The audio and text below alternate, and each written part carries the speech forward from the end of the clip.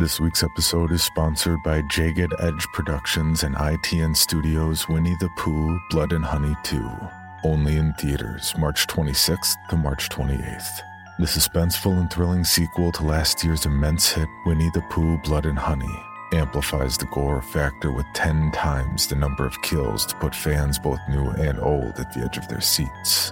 After Christopher Robin reveals their existence, Winnie the Pooh, Piglet, Tigger, and Owl land on the endangered species list as hard targets. Unwilling to hide in the shadows, the Ultimate Scream Team embarks on a murderous rampage through the town of Ashdown to get their revenge on Christopher Robin, once and for all. So don't miss out, and mark your calendars to catch the limited engagement of Winnie the Pooh, Blood and Honey 2, only in theaters March 26th to March 28th. Tickets are available now.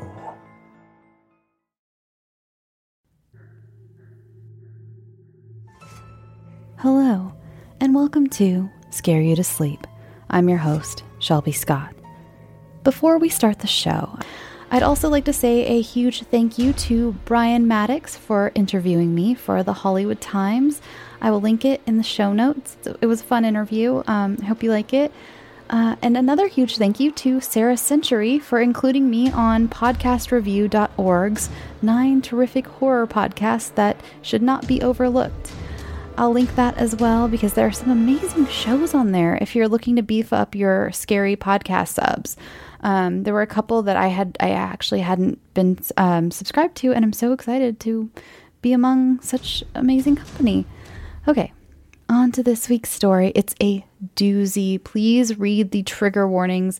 I know you know that I usually just keep them in the show notes. I'm still just keeping them in the show notes, but when I remind you to go look at them, then you should probably go give it a look before you decide to listen to this week's episode.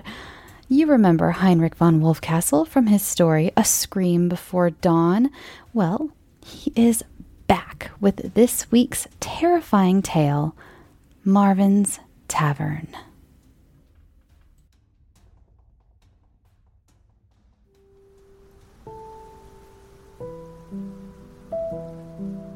Marvin's Tavern stands somewhat crooked and has for about as long as anyone can remember.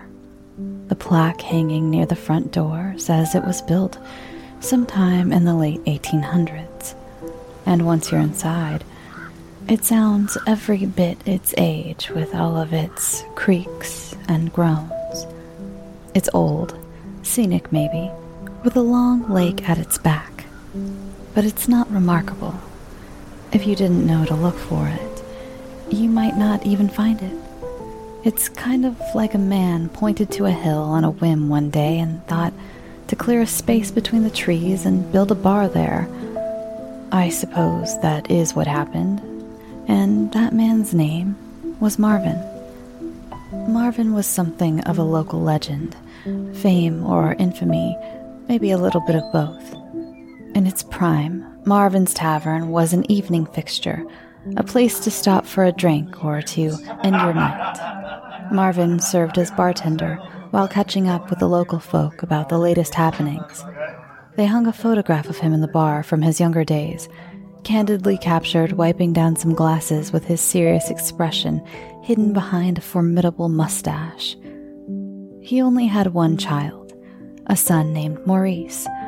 From what I understand, Marvin's wife, Beth, was killed in a horse and buggy accident some years into Maurice's childhood. Some say it was a highway robbery and that she was targeted as Marvin's wealthy wife. Others say that she was actually the one doing the robbing. The verdict was never really reached on that one. Either way, Marvin wouldn't remarry or seek out other female company. He claimed that she was his one and only true love, and he seemed to bring up her smile at every opportunity that he could. He even commissioned an artist to paint a picture of her in mid-laugh, an uncommon practice for the time. He hung the picture behind the bar, where I imagine it still sits today, a bit dusty and a bit worn, maybe. Maurice didn't have the charm that his father had, He was born mostly deaf, which made it hard for him to make friends.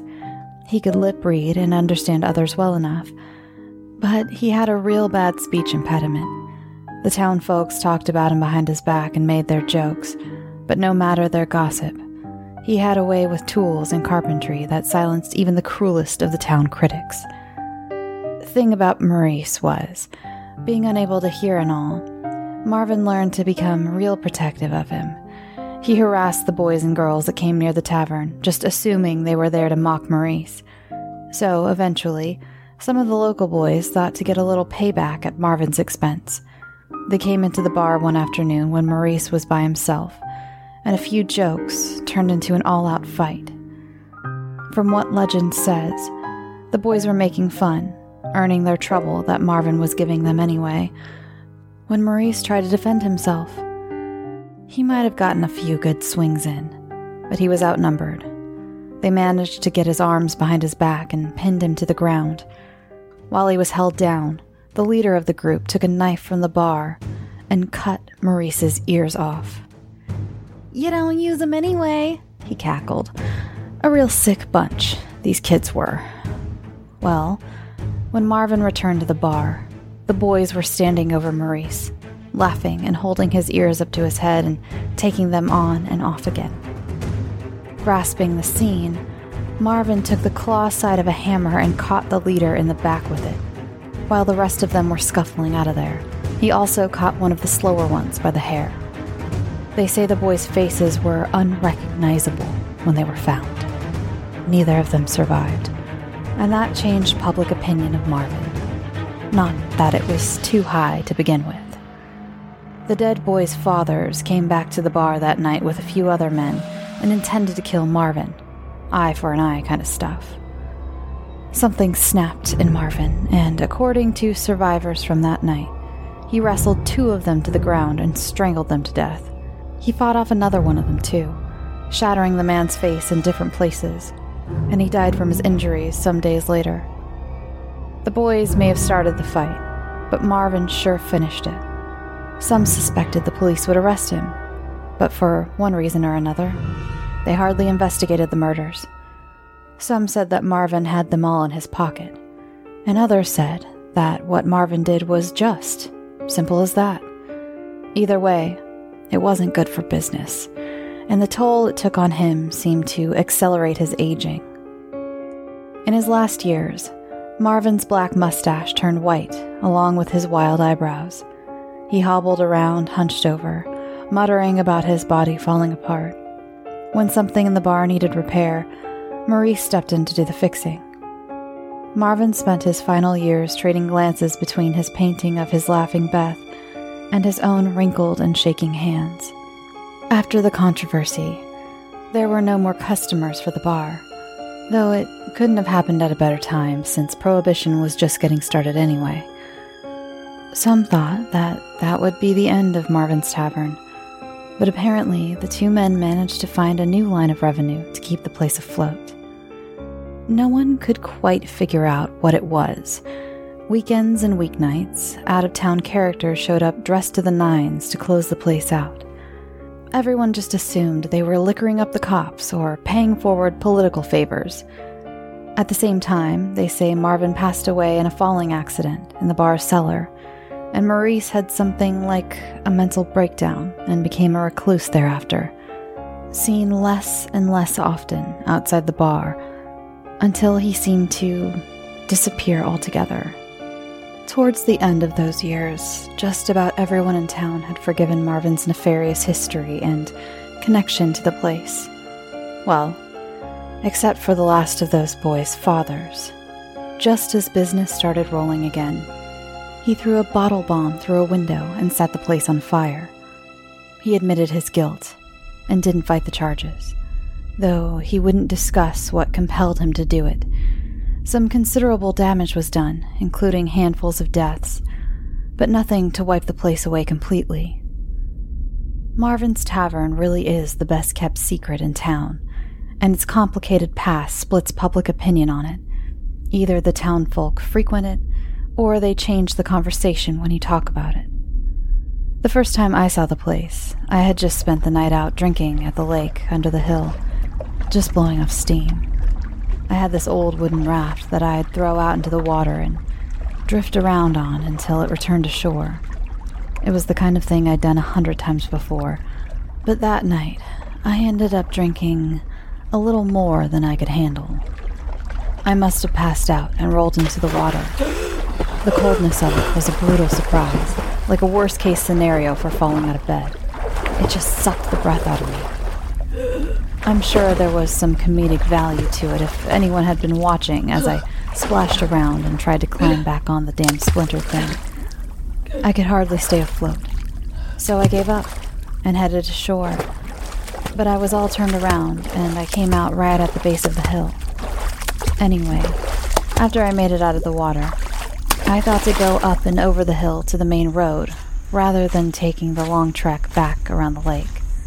Sure enough, as I crept over the top of the hill, there was Marvin's Tavern in all her glory, and God did I need a drink. That night and for the rest of my summer, I drank and made a nook for myself amongst the locals, learning the sordid history of the place. But that bar, she's a deceptive one. Having a drink there was like having a drink in your own grandmother's living room. If only your grandmother's house were built over Satan's den. The funny thing about having a drinking problem is that the details, those little facts, the pieces of truth on wheels, seem to always be rolling away when you reach for them. When I look at the few details I managed to hang on to from my last night at Marvin's, the picture they paint is a bleak one. I was parked at the wobbliest stool, just a little bit right of center at the bar, with my favorite bartender, Ellie. One lesson my foster dad taught me early on was that when you're going for something, go all in and go in good company. Ellie was about as good of company as you could find. She looked like she was in her late 20s, but she would tell you stories about what her late 20s were like when she lived them more than 20 years ago. Some people hire a shrink to talk to. Me? I had Ellie. Like her drinks, her words of wisdom packed a punch, and let me tell you, you don't learn to swing like that until you've been around the block a bit. Next to me was my favorite new drinking buddy, Hank. Under that gruff beard of his was always a frown, but I swear he meant it like a smile. He was the sort of guy you'd fear breaking into your house in the middle of the night with a shotgun or something. I like to remind him that he would probably die alone for that reason. He'd thank me for the advice, calling me a motherless son of a bitch in return, but always with a pat on the back. So there we were, finishing our first round of drinks when Hank thought to ask Ellie for something special. After some consideration, Ellie poured him something she called Death in the Afternoon. Well, listen, absinthe gets a bad rap, but makes for a nice night. You just enjoy the drink and don't tell anyone who poured it, Ellie explained. Capiche? Capiche, Hank said with a wink. Hey, Ellie, what if I wanted to try something a little less safe? I asked. I think a little Death in the Afternoon would do you just fine, too, she replied. No, I mean, that's good and all, I began. But you made that for me before. What would you be pouring for you, if you were me? You really want to know what I would make for me? Yeah. What would that be? I asked. You really want to go for it, huh? Ellie asked. She paused, tilted her head, and let out a deep sigh. Absolutely. Give me something ominous, I said. Listen, if you think you're ready for it, I've got something for you. But I'm only making you one, and if you tell anybody about it, I'll deny it. Shit, Ellie, what's in it? I asked. Without answering, Ellie grabbed a glass from the counter and took it behind a closed door in the back. I turned to Hank. Is she serious? I asked. I've learned not to mess with her. Hank chuckled. Ellie returned from the room with a minuscule amount of some kind of foaming liquid in the bottom of a glass. She proceeded to mix a few other bottles into it and then slid it across the counter to me. Listen, Ryan. You drink this slow and just enjoy the ride, she cautioned. What is it? I asked. It's a family secret. She winked. I only give it to my favorites. And it comes with a coffee at the end of the night, so you can tell me all about it. I held the glass in my hand and swirled the drink a couple of times, imagining that I knew what to do to appreciate it. It had a pungent odor to it. Something was hiding under the smell of liquor. I put it to my lips and noticed nothing unusual except for the taste. If drinking scotch had hints of smoke flavoring, then this was like drinking dirty rainwater out of a fire pit. Wow, Ellie, this is awful. This is what you would make for your favorites? I want my money back. I joked. Just take it slow, young blood. She smiled. You want to sit? I asked Hank. He waved my offer off with his hand. Ellie's already made me one of those. One was enough. He chuckled. Hank must have had 5 or 6 drinks before I finished my first. We played a game of chicken to see who would be the first to have to get up to hit the john. I don't remember the score that night, but Hank was the first to break the seal. By the time I had to go, I was a bit off balance, to say the least. I hobbled my way to the bathroom, cautiously bracing myself against the wall to not tear any of the fraying wallpaper. Once I got to the door, I kind of fell inside. I went in there to take a leak, but I couldn't find the urinals. They were all taken off the wall or something and replaced with stalls. I don't like to make a habit of sitting in public restrooms, but settling for a stall didn't seem like such a bad idea in my condition. It was only then, when I was already sitting down, that I realized I was in the women's restroom. That was all right, though.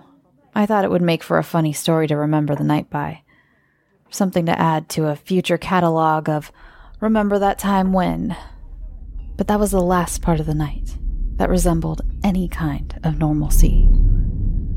I was considering leaving the stall to head to the men's room when the bathroom door swung open. A woman walked past wearing a bright green dress that clung to the best curves on her body, and she carried a small bag with her. I peeked out from the crack between the stall and the door to see her remove some kind of black band and feather from her head. I didn't mean to be watching her, but I couldn't leave the stall either. The last thing I wanted was for someone to call the cops about a pervert hanging out in the women's bathroom. I tucked my legs onto the toilet and sat as quietly as I could while waiting for her to leave. Instead of leaving, 2 more women came in after her. Each one just as stunning as the first, and each with her own cloth bag. The second woman wore a red dress with tassels and had multiple layers of white pearls hanging from her neck. The third woman wore a black dress with gold chains dangling from it. My first impression was, these women must have been celebrities or movie stars, but what would they be doing at Marvin's Tavern? The 3 women watched themselves in the mirror while removing their ornate pieces of jewelry and headbands, placing them with care into the small bags they had brought with them. They didn't speak or even acknowledge one another as they removed pieces of their outfits. The woman in green reached to the bottom of her dress and pulled it up over her head, exposing her bare body, with exception to her underwear and bra. I wish I could say I had the decency to look away, but I did not. Aside from admiring her form, I was taken aback by the design of her undergarments. Believe me, I had seen enough women in different styles of underwear before to know that what she was wearing was strange. She was like a vintage model. The woman in red removed her dress next, revealing something like a tight nightgown. The woman in black also wore some kind of slip beneath her dress. Each of them removed those layers as well and placed them in their bags. The three women stood momentarily naked and beautiful in front of the bathroom mirror in silence. Next, the one that had been wearing the green dress brought her hand to her face and looked to be digging her nails into the skin under her jaw. I put my hand over my mouth to keep from gasping as I saw little trails of blood drip down her arms. I wanted to burst from the stall to stop her from hurting herself, but the other two women started doing the same thing. They each pulled the skin back from under their jaws and unraveled the flesh from their faces. They were muscle-tissued and red. Systematically, as if going through routine, each of them continued to skin their bodies with their nails. Each made her way down her neck and shoulders and arms and torsos and legs, leaving a puddle of blood at their feet. The room began to spin, and I thought I was going to pass out or puke, maybe both. As much as I wished to look away, I was captivated by their grotesque bodies. After skinning themselves, the women reached into their bags for long black gowns and placed them over their bloodied masses, losing their form and figures under thick layers of robed cloth. Finally, the women brought out headpieces from their bags to complete their outfits. They appeared to be long and leathered beaks, the kind of thing doctors wore during the Black Plague. They placed the masks over their faces, obscuring their mouths and expressions, and then took turns securing them with laces and belt hooks. Without words, they stood in front of the mirror, lifted their hoods from their robes, and walked single file from the restroom. Once they left, I stumbled my way out of the stall and crashed into the bathroom sink, having slipped on the trails of blood that coagulated into one pool of crimson. I thought to look through their bags, but began to gag at their iron-laden smell. Dizzied, I pushed the bathroom door open and became lost in the hall. The entire bar had gone silent. No music, no chatter, no nothing. I leaned on the wall for support and made my way in the dim hallway towards the bar. As I went, my hands traced the wall until it gave way with the weight of my body. Something like a secret door flew open from the hall, revealing a long set of wooden stairs, which I proceeded to tumble down, head over heels. I awoke at the bottom of the stairs, with aches and pains shooting up my legs. It was dark, but I could make out a series of glowing candles flickering in a large circle. As my eyes adjusted, I could see a group of individuals in leathered beaks surrounding the configuration of candles. There appeared to be no edges between their robes in the darkness. In the middle of the circle was the bent body of a man lying next to a skeleton. They rested on an etching that was carved into the ground. I thought to call out for help, but could not find my words. By the time I could process what I was seeing, I realized I was shrieking and already scrambling to find my way up the stairs. In my raucous fumbling, one figure broke from the formation and removed the beak and hood from his head. The last image I have of the night was a skinless man without ears. I told you, my memory of that night was bleak. There are hangovers and there are hanged overs. I woke up the next afternoon to a blistering fever, having somehow been passed out and up all night at the same time. The worst thing about a fever is that it makes your bones ache, your blood boils, and everything is sensitive to touch, like you have no skin. I never did get that coffee from Ellie at the end of the night. Or maybe I did, and I didn't remember. I spent the next week or two as a zombie, just puking my brains out. I remember that. Classes and finals were missed, and before I knew it, I was a community college dropout with nothing to say to anybody. Not hard to do when you grow up a foster kid.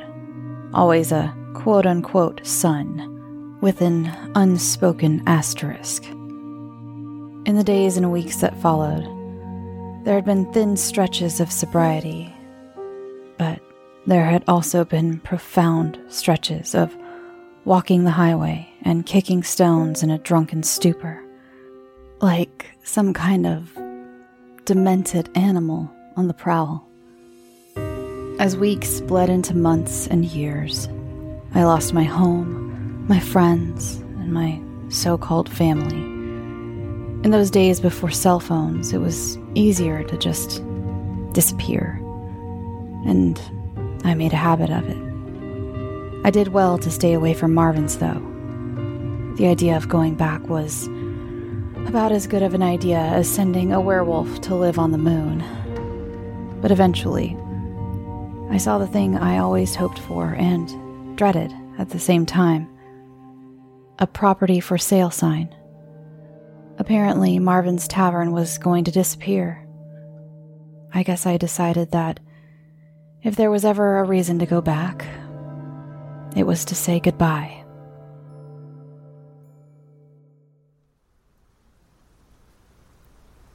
I took the long walk to Marvin's, trekking up the backside of the hill and taking my time to remember what it was like when I first found the place. My clothes soaked, my body exhausted, and totally out of breath. I couldn't decide if I hoped to find Ellie still working there or not. Even if she did still work there, would she remember me? One of her favorites? I made my way around to the front, admiring the construction that 2 hands had built and 2 more hands had maintained for so many years, at least in the places where you could see the original work. A cold sweat broke out on the back of my knees. I wasn't sure of what I was going to find or do when I opened the door. No, I knew the answer to that. Have a drink. Touching the doorknob, I remembered the image of Maurice, the bloodied man without ears from the cellar. He had taken up residence in the back parts of my mind over the years, a reminder that I just might be clinically insane. God knows what happened down there that night or what was in my drink. I turned the knob and had to kick it in a bit, stubborn as ever, making for more of an entrance than I intended. I closed the door behind me and was greeted by a round of applause from a full room of patrons. Hey, there he is, the guest of the hour, one of them yelled.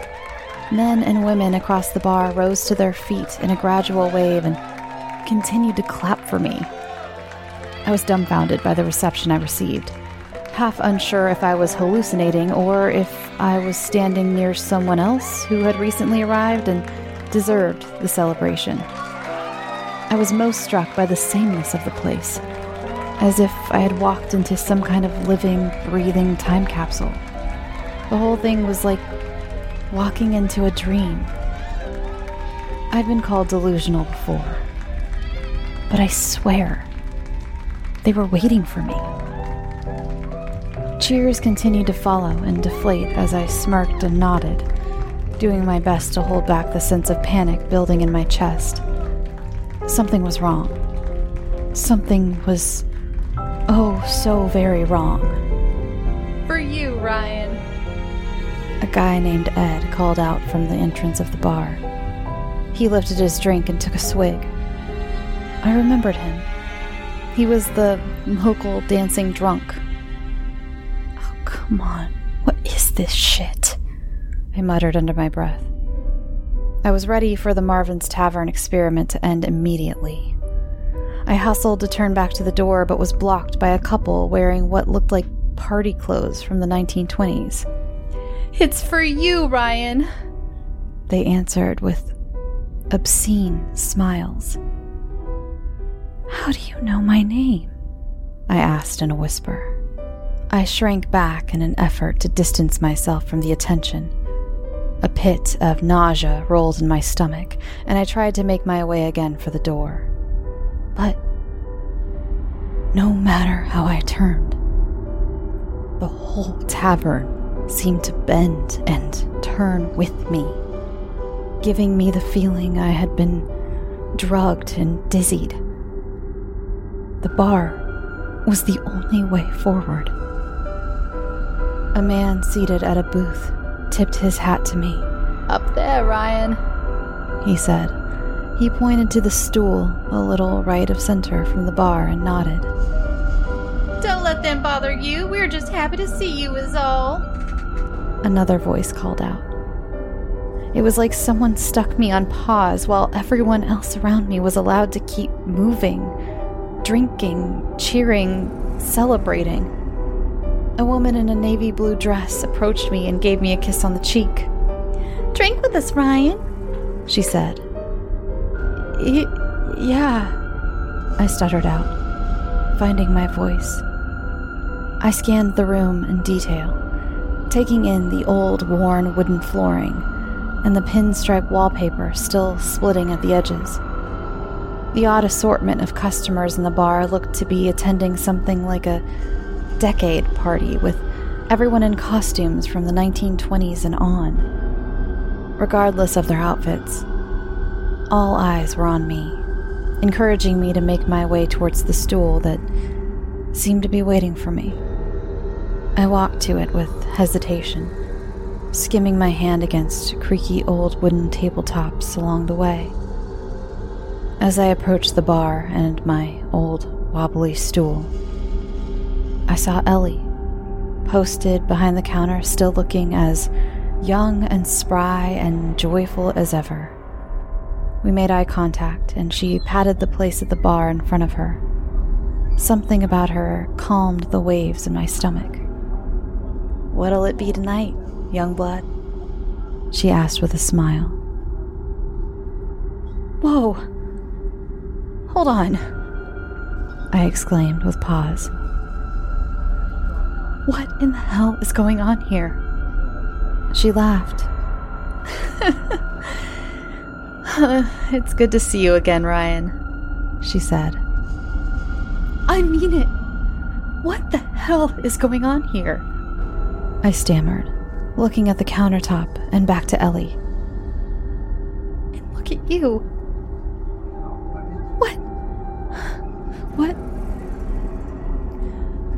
What is your secret? I asked, dragging out the words. Just breathe, Rye Guy. Here's a gin and tonic. Let's ride that train for a while, she said. I nodded, forcing a false sense of ease. Ellie poured my drink, slid it to me, and then took a swig off the bottle. Don't tell, she said and winked. Yeah, I replied with a sneer. How was it possible that this place, that these people, could look so much the way I left them a decade or so ago? The question had me scrambling to make sense of my sanity. Nothing they can do to you now, the man to my left said. It was Hank. I was so distracted by seeing Ellie, I didn't even realize he was sitting right there with me, looking not aged by a day since our last night together. God damn, Hank. I reached over and shook his hand, surprising myself with my own enthusiasm. God damn yourself. He chuckled, still grasping my hand. It's been too goddamn long. He gave my arm another shake. I surveyed the place from over Hank's shoulder, noticing a cluster of crooked pictures adorning the wall, still not straightened since I last saw them. Out of the corner of my eye, I caught a glimpse of Ellie watching me with a look of warmth and concern. A part of me wished to let my guard down, wished to admit that, despite my questions, it just felt good to be back.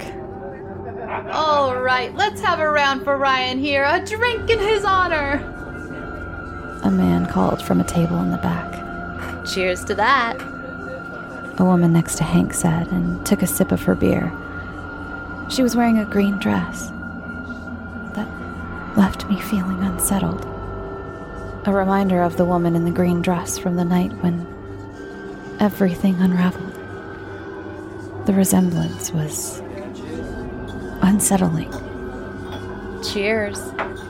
Ellie returned. I sat back firmly on my stool and took a sip from my drink. I don't understand any of this. I started. How did any of you know I'd be here? How do you all look the same? We're just so happy you're finally here with us. Ellie smiled. Hank nodded after taking a sip from his drink. Why is everyone saying that? I asked, with a rising tension in my voice. Come on, Rye Guy. Don't be like that. This is your night. The woman in green encouraged. My night. I don't have a night. My frustration was building again with every statement that avoided my questions. Nothing made sense. The round of applause, everyone knowing that I'd be here. How do you know my name? I asked her. How does everyone know my name? Poor bloke's confused. Still doesn't know, does he? A man replied from behind Ellie. He reached for a bottle on the top shelf behind the bar, presenting his back to me. If he doesn't know, he can't see the world as it is. He continued, reviewing the handwritten label on the bottle in his grip. What are you talking about? I asked. He turned around and placed the bottle on the counter. Pound for pound and mustache for mustache. It was the man from the picture, wiping down the glass. It was Marvin. Should someone tell this poor bloke what happened? He asked. This is impossible, I yelled. You're impossible. I stuttered in disbelief. The pit of nausea in my stomach rose with immediacy. Something was brewing in my gut, and it was just moments away from pouring out of me. Marvin placed 2 glasses beside the bottle. Welcome to my tavern, he said with arms raised, presenting the bar to me. Maybe you should tell him, Hank suggested to Ellie.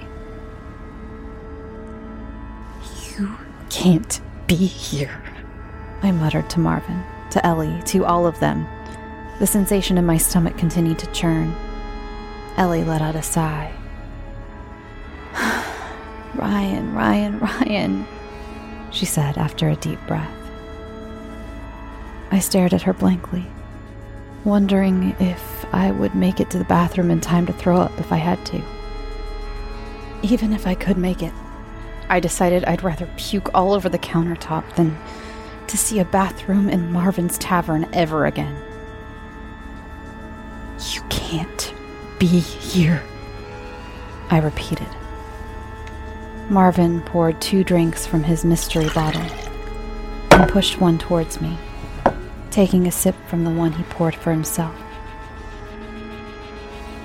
Is the bar closing? I managed to ask, pushing the drink away. The question felt important to ask. Otherwise, it was like I had fallen into a spider web. We are at the end of our lease, I guess you could say. Marvin returned with a laugh. He glanced to Ellie and waited for her to fill in the blanks. Ellie caught Marvin's gaze and turned back to me. We hoped the sign might get you to come back, she said. Ellie took a deep breath before continuing. Do you really want to understand? She asked. I nodded. Every part of my body was crawling with dread. This was definitely an oh-so-very bad idea to come back here. I had shipped a werewolf to the moon. The last night you were here, you asked me for a special drink. Do you remember that? She asked. I nodded. Marvin pointed to the drink he poured me. So, I gave it to you, she explained. But the drink I made you was a concoction of sorts. Something that allows the user to see through time and space. I was trying to break the news to you because I didn't think you knew. I couldn't find my words. Knew what? Well, that you're dead, honey, she continued. I gasped for air and found none. The rush of nausea in my stomach took over and pumped waves of vomit out of my mouth. But it wasn't thick or heavy or acidic. It looked like water. Marvin grabbed my glass away with haste. This, he said, would have helped with that. An air of disappointment stood out in his voice. I'm sorry, Ryan, offered the woman in the green dress.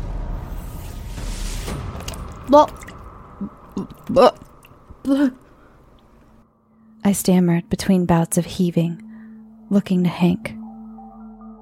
Yeah, Ryan. When you were out on the lake, Hank started. I think you drowned. He put his hand on my shoulder and nodded quietly. A trail of water drooled from the corner of my mouth. My tavern is for the dead. Can't find it unless you've already passed on, Marvin explained. His words pulled the wind from my lungs. The lights above the bar wavered and burst with a blast of electricity, forcing me to shield my eyes from the raining broken glass. I turned back to Marvin. His neck looked like it had been bent and broken sideways. He watched me from an impossible angle and smiled. It burnt down after the bottle bomb. In the 1920s. He continued. His voice was strained and pressured, attempting to speak at his contorted angle. I turned my gaze to look back at Ellie. Her smile and warm cheeks were replaced by divots in her skin and gaping holes of missing flesh. She was riddled with bullet holes and missing pieces of her body. Ellie? Is Beth? I gasped, falling from my bar stool. As I hit the ground, the entire tavern devolved again. It was charred and black and smelled of death. Water again welled up in my throat and mouth. Old places like this. The muslin curtains over the windows. They burn quick and easy. Marvin continued. No fire escapes. No emergency lighting. Just a bunch of burning people trying to pull open a jammed front door with bodies blocking the way. He struggled to make his voice heard through his crooked neck. The top of the bar cracked and fell to the ground with a thud, sending smoke and ash into the air. I scrambled backwards on the floor and pushed away from them. I crawled backwards and bumped into a man at a table. He looked down at me with a grotesque smile. His teeth pressed through bubbling and decayed skin that hung melted over his mouth. Here, let me give you a hand. He laughed. He reached down to me with a hand of burnt bone and tendons. His clothes had welded to his body, making it impossible to identify charred cloth from skin. More people downstairs. I managed to say. Water ran from my mouth with every word, choking my breath. They were real. No, honey. Not anymore. Not when you were seeing them, Beth answered. Places like this, they gather memories of the things that happened, and they like to dwell on them from time to time. I was trying to show you the coven meetings that took place in the cellar during the Prohibition years. I wanted to help you make sense of things, of me, and my family. Blood sprayed from her mouth with every word. Our family? Water pooled in my mouth and nose. Marvin put his arm around Beth's vibrant corpse. The memory of this place that I was showing you that night. I wanted you to see. I wanted you to know. I looked back to Hank on his bar stool. His beard was scorched, and his skin hung from his body like loose sheets drying in the wind. It's true, he said. His eyes looked as if they had boiled in his skull and dripped down his cheeks. What night? I wanted to scream, but couldn't get enough air into my lungs. I scooped myself back into another table and knocked a pile of bones to the floor. Footsteps approached from behind. It was the skinless man, without ears, from the basement. The muscles in his face pooled to form a smile. You met our boy Maury, Beth went on.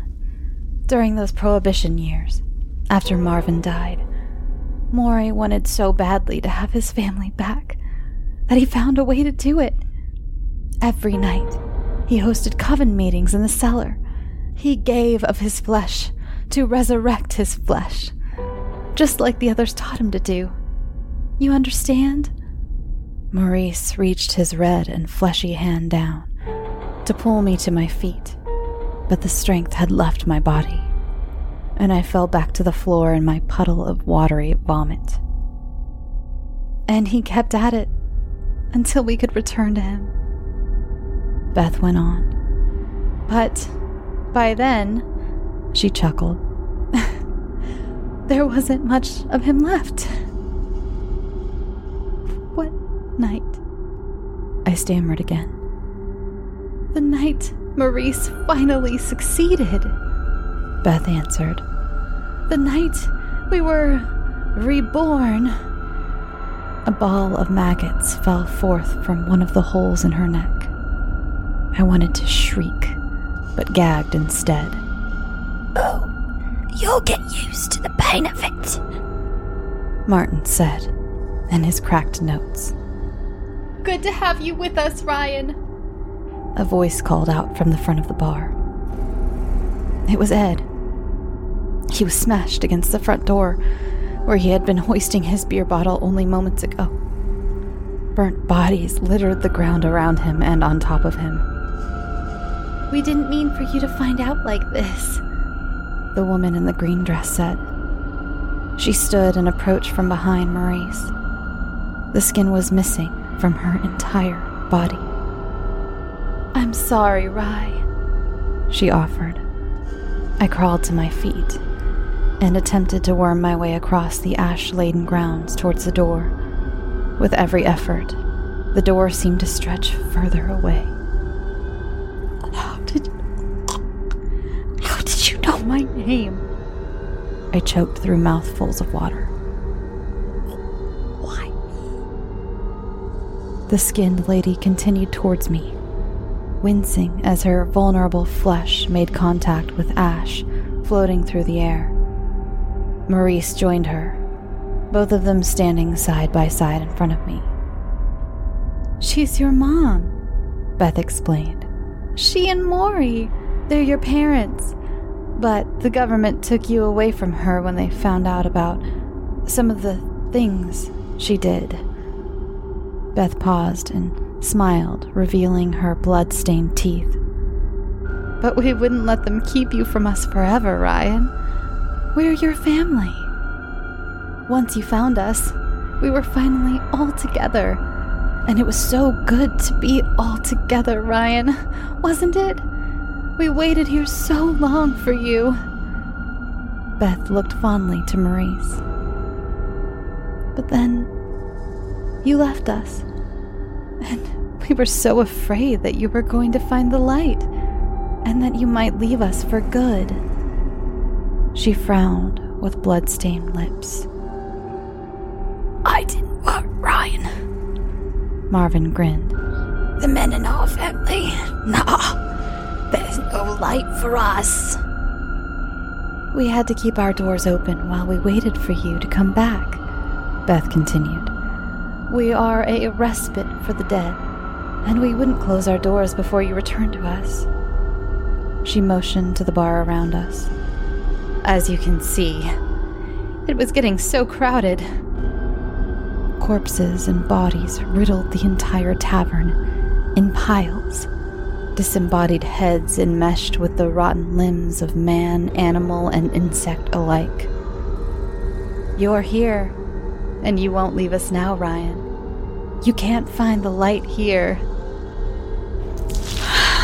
I'm not dead, I called out between gasps for air. I'm not dead, I repeated. Water splashed to the ground from my mouth as I turned to crawl towards the door again. Why are you keeping me here? I'm not dead. I choked again. You are, Ryan, Beth answered. I looked down at my body, drenched with lake water, bloated, soft, and full.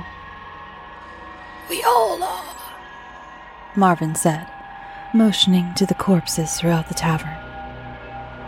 Maurice, the skinned woman in the green dress, and Beth joined him behind the bar, where they stood in their states of morbid decay.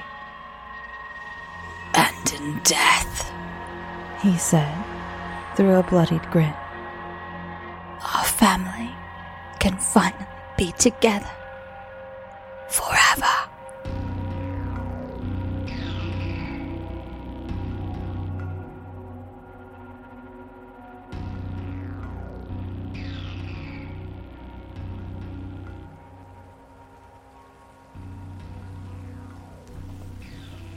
Thanks for listening. Remember, you can send your scary stories to scarytosleep@gmail.com. I will be opening it up for kids submissions soon. We know the kids episode is coming up, our annual kids episode. And I know, parents and children alike this year are going through some extra roughness. So if your child submitted something last year and is just not up to it this year, please do not feel pressured. And if maybe they wrote something and you just don't have time to proofread it or get it into me, also don't feel pressured. There's a lot going on right now. The kids episode will probably be shorter this year. I'm anticipating there's going to be less submissions, and that is totally fine. A lot of times I get submissions from teachers for their whole classrooms, and that's just not feasible this year. And also teachers, please don't feel pressured. If you want to make this a classroom extracurricular assignment for Halloween, that is totally cool too. That's what's happened the last few years. I've had a few of those.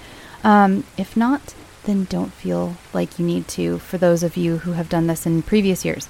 But I'll be opening it up soon. I just don't want you to all, we've got enough going on. Halloween's going to be difficult as it is. But if you want to, then I will let you know when. It'll be soon. It'll probably be within this next week. I will be opening that up. Remember to follow the show on Twitter, Tumblr, Facebook, Reddit, Instagram. I think Instagram's the one that always trips me up. It just doesn't flow, Check out the articles I mentioned at the top of the show. There will be links in the show notes. And I believe that is all for this week. Enjoy the rest of your week. Enjoy your weekend. Enjoy Labor Day weekend for my American listeners, if you have the day off. And if not, then I am sorry, and I hope they're paying you holiday pay. So, go get some sleep. Sweet dreams.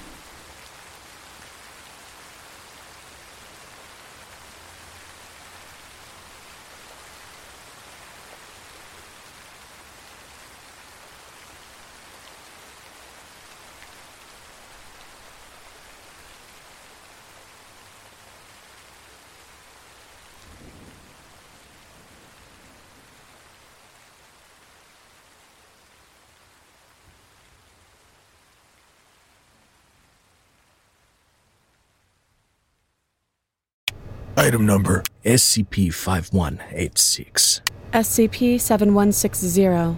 SCP-7533. Object class. Euclid. Keter. Safe. Special containment procedures.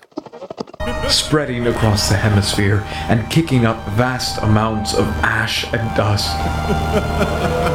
The only thing I could hear was 7219 laughing.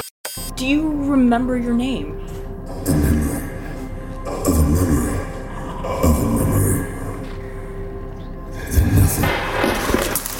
Heartland Counseling. Appointment update. I feel them again. Heartland Counseling. Appointment update. They're in my ears! Heartland Counseling. Appointment update. Nobody understands! SCP Archives is a weekly fiction podcast. Each episode, we dive into the strange, the unknown, and the... Find us on Apple Podcasts, Spotify, or at scparchives.com.